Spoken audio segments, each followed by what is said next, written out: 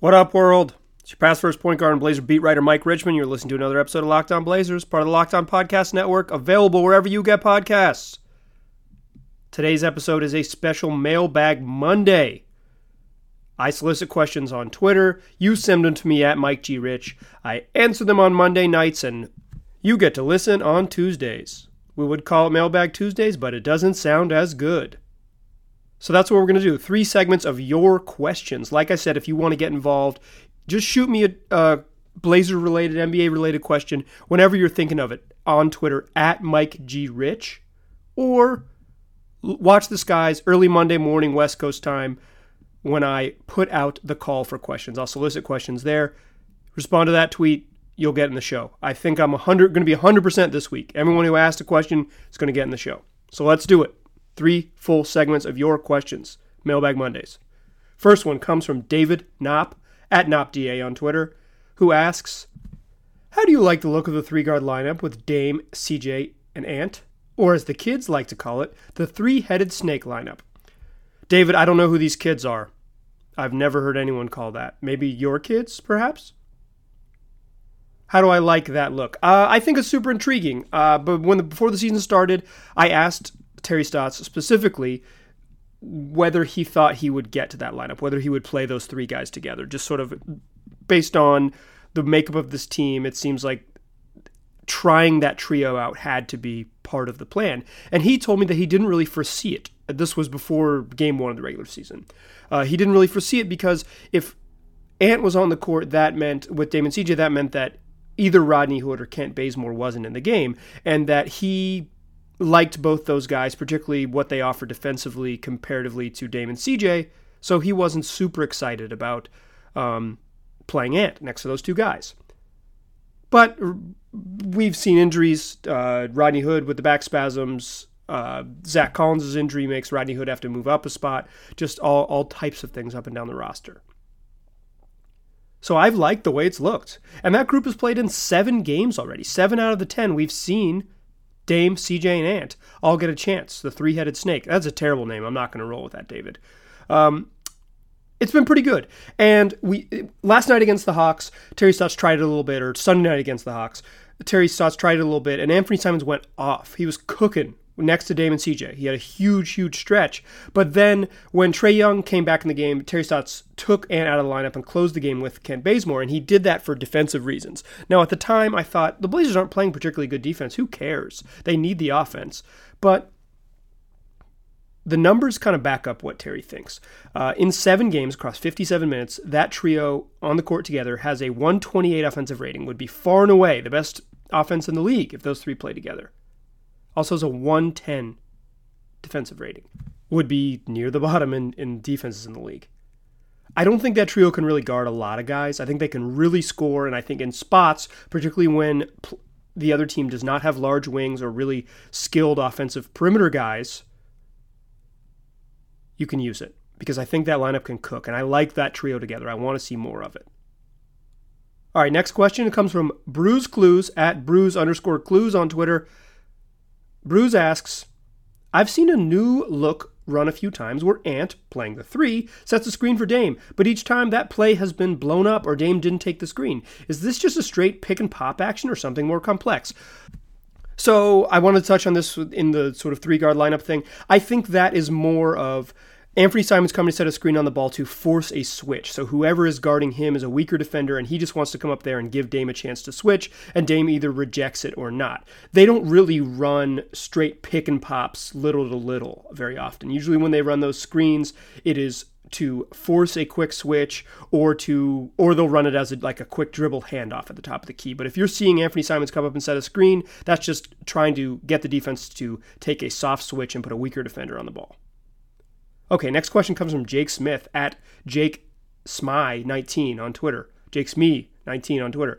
Jake asks, where do you think Nassir Little fits into the Blazers' short-term plans? Will he be in the rotation every night now due to injury or sporadically?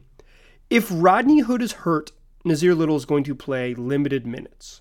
They need another guy on the wing.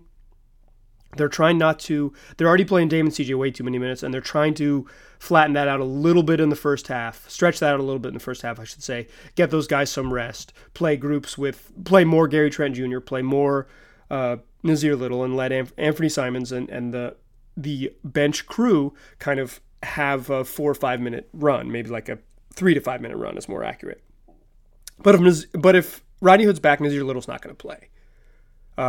If you think that them playing, if you want rookies to play for development reasons, I think the Blazers just generally disagree with you. They believe guys can develop behind the scenes and be thrown into the fire later in their careers and be ready without as much on-court experience. In fact, before the Hawks game, Terry Stotts, when a reporter asked if it was good minutes to get the young guys like Gary Trent Jr. and Nassir Little out there, he kind of laughed and said, I don't know if 8 minutes on the court will really change their trajectory of their careers. And I think he's right. All right, next question comes from Jared Cowley, at Jared Cowley on Twitter, who asks, once Rodney Hood is healthy again, back spasms suck, he notes, who do you think is a better fit in the Blazers starting lineup at small forward, Hood or Kent Bazemore? I think it's Rodney Hood because I think you need Kent Bazemore's ability to dribble. He's a better dribbler and playmaker with that second unit. I think you just need more kind of shot creation type stuff on the second unit. Rodney Hood can create for himself. He can go get individual offense as a guy off the bench. He's not a bad fit in that role. But in terms of another guy who can initiate, another guy who can let Anthony Simons play off the ball, which the Blazers seem to prioritize a little bit, or let CJ have a turn to stay in point guard or stay in shooting guard mode and not shift to point guard, I think that's better with Bazemore there.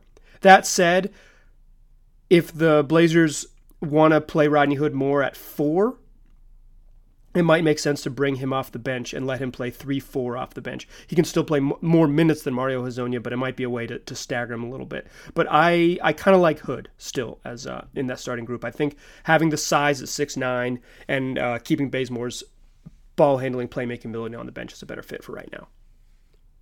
This next question comes from Matthew at Reverend Romulus, who asks, it seems like many of the players are fitting into your worst case scenarios. That's in quotes. Because before the season, I did a player capsule for each player where I broke down their best case and worst case scenarios for the season. It's probably the best episodes I've done on this podcast. I'll just toot my own horn real quick. So if you haven't listened to them, they are still, I guess, relevant. You can go back, just look for season outlook and each player's name. But as Matthew notes, many of the guys who I outlined what their worst case or best case scenario would be are moving towards their worst case scenarios, at least through the first 10 games. And Reverend Romulus wonders, of the players that aren't currently living up to the expectations, who is most likely to get out of their funk and whose bad play is most likely here to stay? Here are my two choices. I think Kent Bazemore is most likely to get out of his funk. He is still doing positive things even though he can't shoot, and at some point you'd think he's going to start making shots. He's bricked like seemingly 1,000 mid-range pull-ups, but he did make a few standstill three-pointers against the Hawks, and I do think he can become a useful spot-up shooter. I think that will come around, and he'll become at least an okay spot-up shooter. And with that said, his baseline of defensive activity makes him useful enough that I think he can trend out of that worst case and move the needle towards best case scenarios. Who's going to stay there? This is sad, but I kind of think it's Mario Hezonja. I just don't think he's going to get it together and become a player who knows how to score in the half court. He still kind of makes up his mind sometimes at about the hash mark, 2 steps outside the three-point line, and says, I'm going to go to the rim no matter what, and just charges headlong into the paint against 3 guys. And he's usually strong enough to get a shot off, but they're just wild shots. He's not a great jump shooter and never has been in his career. That hasn't changed. He has some weird decision-making on offense, like posting up at 19 feet and taking a fall away after a couple jab steps. Maybe he'll come around, but for me, he hasn't yet. And I'm worried that Mario Hezonja kind of is who he is. And maybe he'll get a little bit better, but I don't know. I think we've kind of seen what he brings. Even if he shoots a little bit better, he's who he is. That said, Mario Hezonja has been a little bit better on defense than I would have guessed. I should give him credit for that. All right, second segment, we're doing more questions. Before we do that, I want to tell you guys all about Audible. Audible has the world's largest selection of audiobooks and audio entertainment, including Audible Originals. Audible Originals are stories created exclusively for audio, including documentaries, exclusive audiobooks, and scripted shows that you can't hear anywhere else. Audible keeps you informed, inspired, and entertained. You'll find more stories when you listen with Audible and always be part of the conversation. With the convenient Audible app, you can listen anytime, anywhere, and on any device. Mobile, Alexa-enabled Bluetooth, and more. Listen at the gym, while shopping, in the car, while traveling. Anytime you can't read, you can listen with Audible. Audible members get more than ever before. Every month, you can choose one audiobook regardless of price, as well as 2 Audible originals from a fresh selection. Members stay motivated and inspired with unlimited access to exclusive guided fitness and meditation programs. Sign up for free for updates from the New York Times, Wall Street Journal, and Washington Post delivered daily to the app. Audible members can also easily exchange any title they don't love at any time. And members keep their library of listens forever, even if they cancel. So, you can start a 30-day trial and choose one audiobook plus 2 Audible originals absolutely free. Here's how you do it. Visit audible.com/LockedOnNBA. That's audible.com/LockedOnNBA. You want to listen to the great Blazer book Breaks of the Game by David Halberstam? They got that on Audible. Load it up. Put it on your app. You can listen to it again and remember brighter days of Blazerland. So go to audible.com/LockedOnNBA or text LockedOnNBA to 500-500 and get started today. Okay, still Mailbag Monday. We're still hitting your questions. Let's keep it moving. This next one comes from Sir Wheezy, at Wheezy Sir on Twitter, who asks, if the Blazers can manage to tread water and remain around 500, does the timeline change or stay the same, or when can we expect to see a trade, namely Whiteside? Are we still looking at the trade deadline or maybe December when more pieces come on the board? Okay, a lot of people have been pointing to December 15th, myself included, for when the Blazers will maybe make a roster move. Because it's kind of clear that they're going to, right? Like, they have significant holes on the roster, they have some movable parts, they have their first-round picks, and they have their franchise player in his prime who talked about winning championships in August. They're going to try to get better in the short term, if nothing else, just to appease Damian Lillard. But I don't think December 15th, that thing I've pointed to, I don't think like December 15th at 3 p.m. or whatever when the deadline is, December 16th, that there's going to be some massive trade from the Blazers. I kind of think December 15th is when the more aggressive trades talks start. Like that's when they really begin. Obviously, GMs are talking now. Like trades don't just happen like 2K style where you hit like find a trade button and then you shop around trade players. And there's no like literal trade block where you post like Hassan Whiteside's face in the NBA GM's call. You're just constantly on the phone. Front offices are constantly on the phone with each other. Hey, what are you trying to get? Oh, you need more offense in your second unit. Oh, you need better rebounders. And then you kind of work out a deal. Oh, you want to shed salary? Oh, you'd be willing to take on salary if you got a first round pick. You know, GMs kind of, they figure out the framework. Then they build specifics of a deal. Oh, you'd be willing to move, just for the name that I have to say, Kevin Love. Oh, okay, what would a Kevin Love trade look like on your end? Okay, thanks. We'll consider it. These conversations are happening right now, but I still don't think December 15th is when that happens. I think a trade is coming in season. I think that's inevitable for this team, and the way that Neil Olshey operates. He's going to be aggressive in the trade market to try to upgrade this team, or at least move some parts around. But I don't think it's early December. I think it's more, to the first part of your question, Sir Wheezy, probably around the trade deadline of February. So around Christmas, if they haven't made a move, don't get sad. One could still be coming for sure. Okay, next question comes from KJM_B-ball at BBallKJM on Twitter. And KJM asks, is Robert Covington the perfect fix-all for Portland's defense, and what would it take for the Trailblazers to acquire him?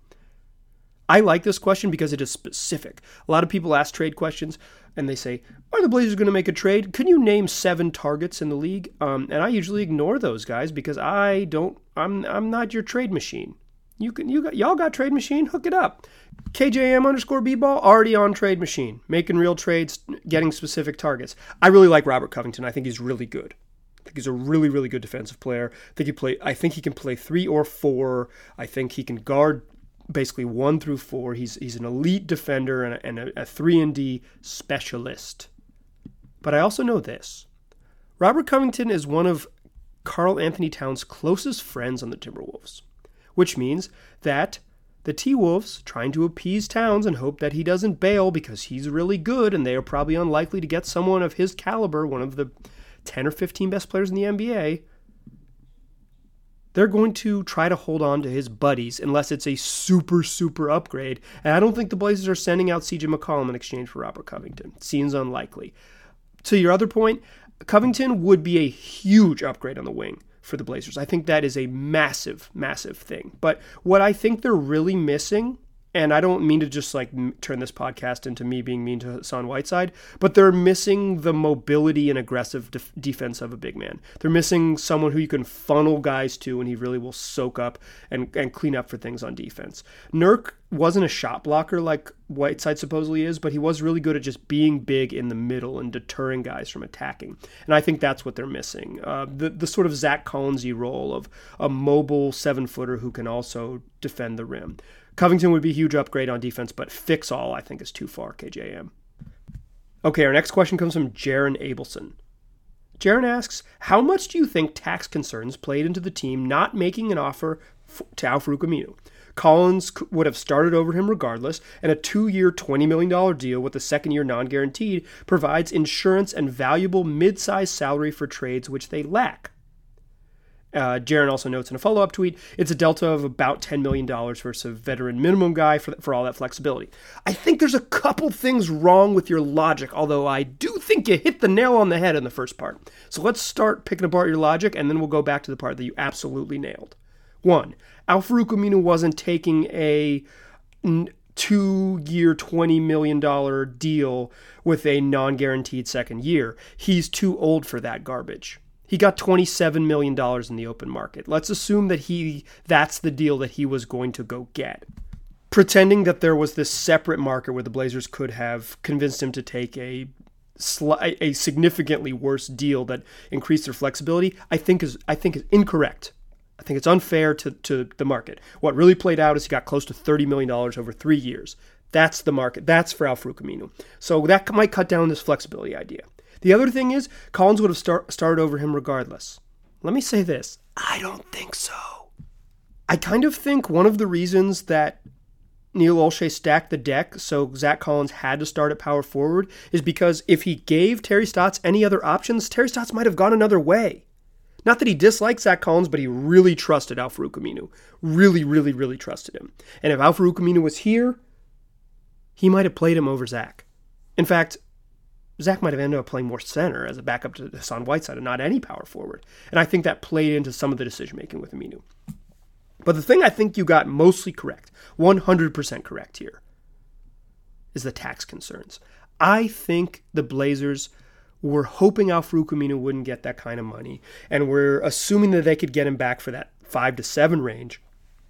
And when he got $9 million, my conspiracy theory is now that was just too rich for their blood, because the signals they were sending heading into the offseason is that Rodney Hood was going to be gone. They were going to try to bring back Enes Kanter because they felt like they needed a starting center. And then once they got Kanter back in the fold, then it was Aminu was going to be their, maybe not their target, but someone that they could certainly bring back easiest.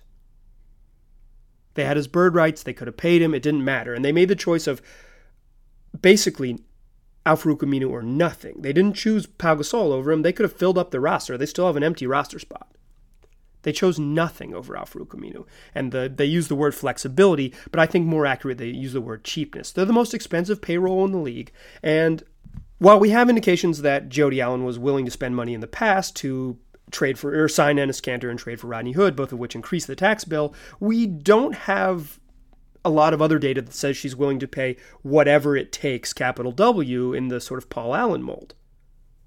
So my conspiracy theory is that you're correct, Jaron, is that this was a tax thing. A tax concern is why they let Aminu go, and that they did sacrifice some real flexibility in order to be cheaper.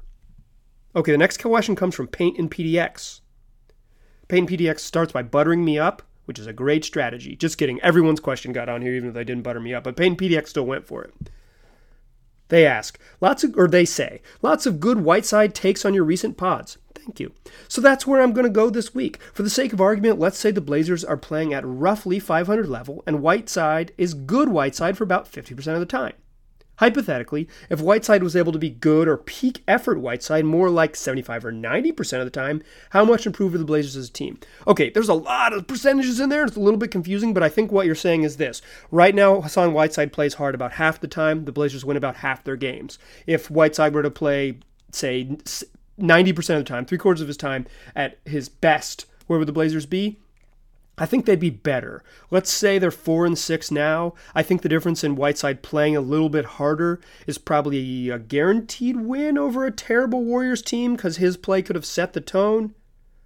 So that moves them to 5-5, and we'll just say they steal one other win in there and go 6-4. Blazers season feels a lot better if they're 6-4. But to your general sort of larger point, Hassan Whiteside playing hard and with focus is going to be the difference in the Blazers being kind of mediocre and very competitive each and every night. He is a huge linchpin for him, and they just don't have better options. As good as Skal has been, he has real limitations too, particularly on the backboards. So it's got to be Hassan, and they need him to be at his best. Peak Whiteside, as you say. All right, in the third segment, we're going to close this out with answering more of your questions. But before we get there, I want to tell you guys about Audible. Audible has the world's largest selection of audiobooks and audio entertainment. Start listening with a 30-day Audible trial.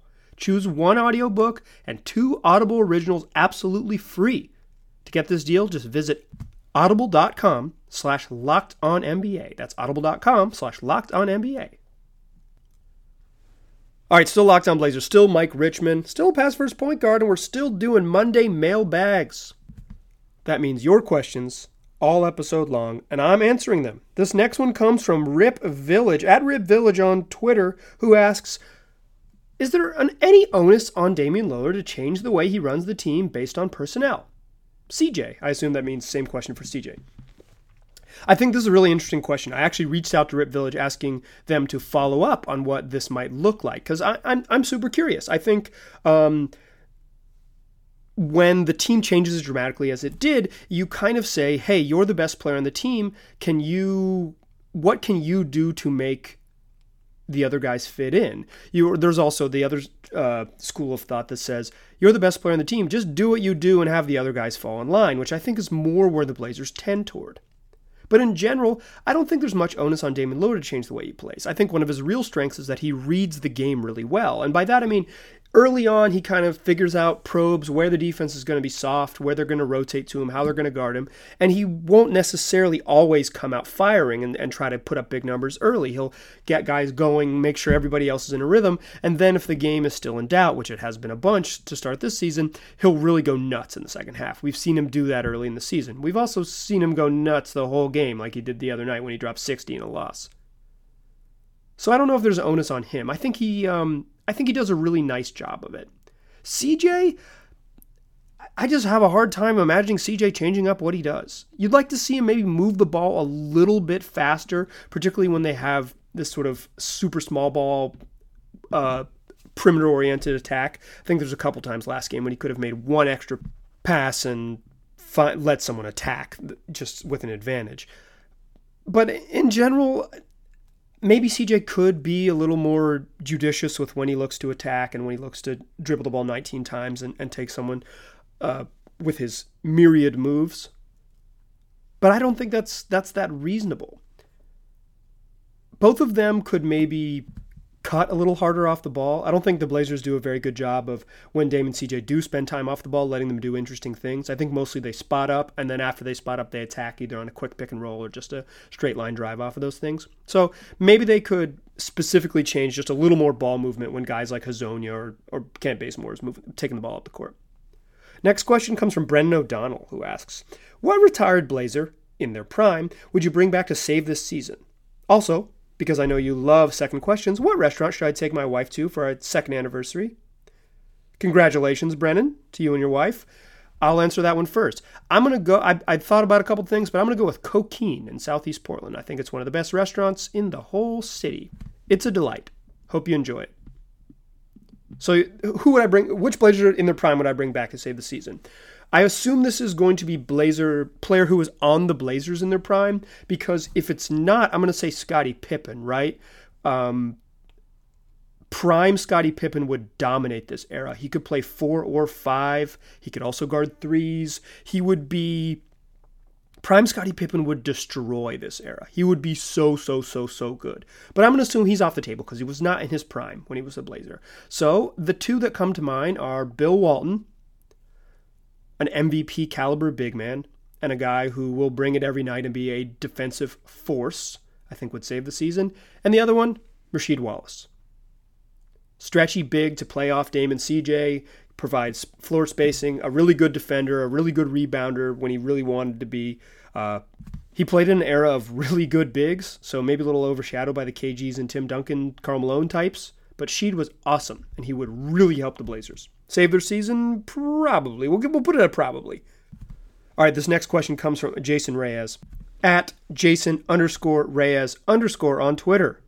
They ask, do you think we would see some sort of team improvement if the role of any current players in the Blazers rotation was tweaked? For example, running Mario at PG or Scal as a floor spacer.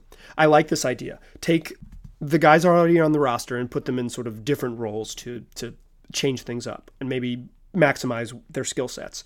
I do not watch Mario Hezonja and think that he should have more time at point guard. I think he's creative in the open floor, but his lack of jump shooting and his occasional tunnel vision when he just decides, I'm going to try to score now, or I'm going to take this jump shot now, seems like he would be a problem. And moreover, less time when Damian Lillard and CJ have the ball in their hands means a worse player has the ball in their hands. Mario Hezonja is worse than those two dudes significantly. So Mario Hezonja at PG I don't love. Scal is a floor spacer. I assume you mean him playing like a stretch 4 next to Hassan Whiteside. I think this is intriguing. I'm a little bit worried that team would get cooked on the perimeter defensively, but I'm willing to see it. The Blazers don't have a lot of good options to go big. This is basically their only option to have a truly big lineup out on the floor. I don't think it would improve the team, but it could be worth an experiment. Other specifics that I might try to go super big when Rodney's back and put him at the 2 for a little bit, and you play him at the 2, Hezonja at the 3, Tolliver at 4, I guess, and Hassan Whiteside at 5. Just more size. That would be something that might tweak. Okay, Peyton PDX, back for their third question, asks, bonus question, what is the best food and beverage option in the Moda Center, and what are the best jersey design and number combinations this season? Okay, I'm going to say the best jerseys are those throwback Blazers vertical 1977 jerseys. Those are super fun. The best combo this season, 0 is always a fun number, although I think every player in the NBA wears 0 now, so it's less fun. So I'll pick Hezonja. I like the Drazen Petrovic tribute that he rolls with. You got to get it extra medium like he wears it too, but I think that's the best one. Your first question, I got to say I don't know the answer. I want to turn this over to you guys. When I go to the Moda Center, I eat the media meal. I haven't been to the Moda Center as a fan in quite a long time. So I don't have a great grasp on that. I don't walk around the concourse and eat. I just go eat the media meal. So I want to ask you, tweet at me, and I will answer this on my next mailbag. What is the best food and beverage option in the Moda Center? At Mike G. Rich. Help paint PDX and I out and tell me what you eat and where to get it in the Moda Center. Crowdsourcing, y'all. Okay, final question. This one came in right under the buzzer. We were going to close out with Peyton PDX question, and I was going to turn it over to you, but Esoteric Eric at Esoteric_Eric on Twitter got this one in just before I hit that record button. And they ask, do you think CJ openly talking about scouting the refs on his podcast has any effect on the lack of foul calls he accumulates when taking it to the cup?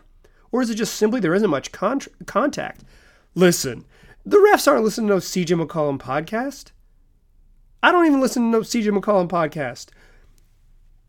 I'm sure it's good. People like it. One time Kevin Durant was mean to him on it. That's the only time I've ever listened to it, was that time that Kevin Durant was mean to CJ McCollum on the podcast. No, I don't think that's like too conspiracy theory for me. I don't think it has anything to do with it. I think CJ's just bad at drawing fouls. I think his moves, his game is floater heavy, it's pull up heavy, it's avoiding contact. He doesn't just put his head down and have that skill of drawing fouls. It's definitely a skill. He's just not good at it. But I do think it's interesting that he scouts the refs. I think that is an advantage that the sort of video era players of this generation have a real advantage over their predecessors, because they can get their video guy to pull up every clip that Monty McCutcheon has called, every foul Monty McCutcheon has called, every game, and watch it and get those. And I'm sure the analytics departments in every team have numbers on refs and stuff like that their players can have access to. But no, I think that's a little too tinfoil hat for me, Esoteric Eric. I don't think the refs are listening to CJ's podcast, and I don't think if someone in their circle does, that they're applying that in-game in a live setting, saying like, yo, this dude was talking smack on the Pull-Up podcast. We are not giving him that good call tonight. He's not getting that kind of whistle. That's too crazy for me. Thank you so much for the questions, everybody. I sincerely appreciate it. I want to do this every week. We'll keep it rolling all season. Monday mailbag. Look for me on Twitter at Mike G. Rich on Monday. I'll solicit the questions. You ask them, you get them answered right here. And as always, if you think of something during the week, you don't have to wait till Monday. Just shoot it at me. I'll save it. I'm good at the internet. I will put that question into my little Word doc and I'll answer it right here on the podcast. The other thing you can do, as always, is tell your friends about Locked On Blazers. Chances are, if they like hoops and they like the Blazers and you like this podcast, they'll like it too. You tell a friend, they'll tell a friend, we'll keep it going. Keep Monday mailbag going. Blazers got a back-to-back coming up. Tuesday against the Kings and then Wednesday at home against the Raptors. I'll have more podcasts coming after each one. Appreciate you listening. Talk to you soon.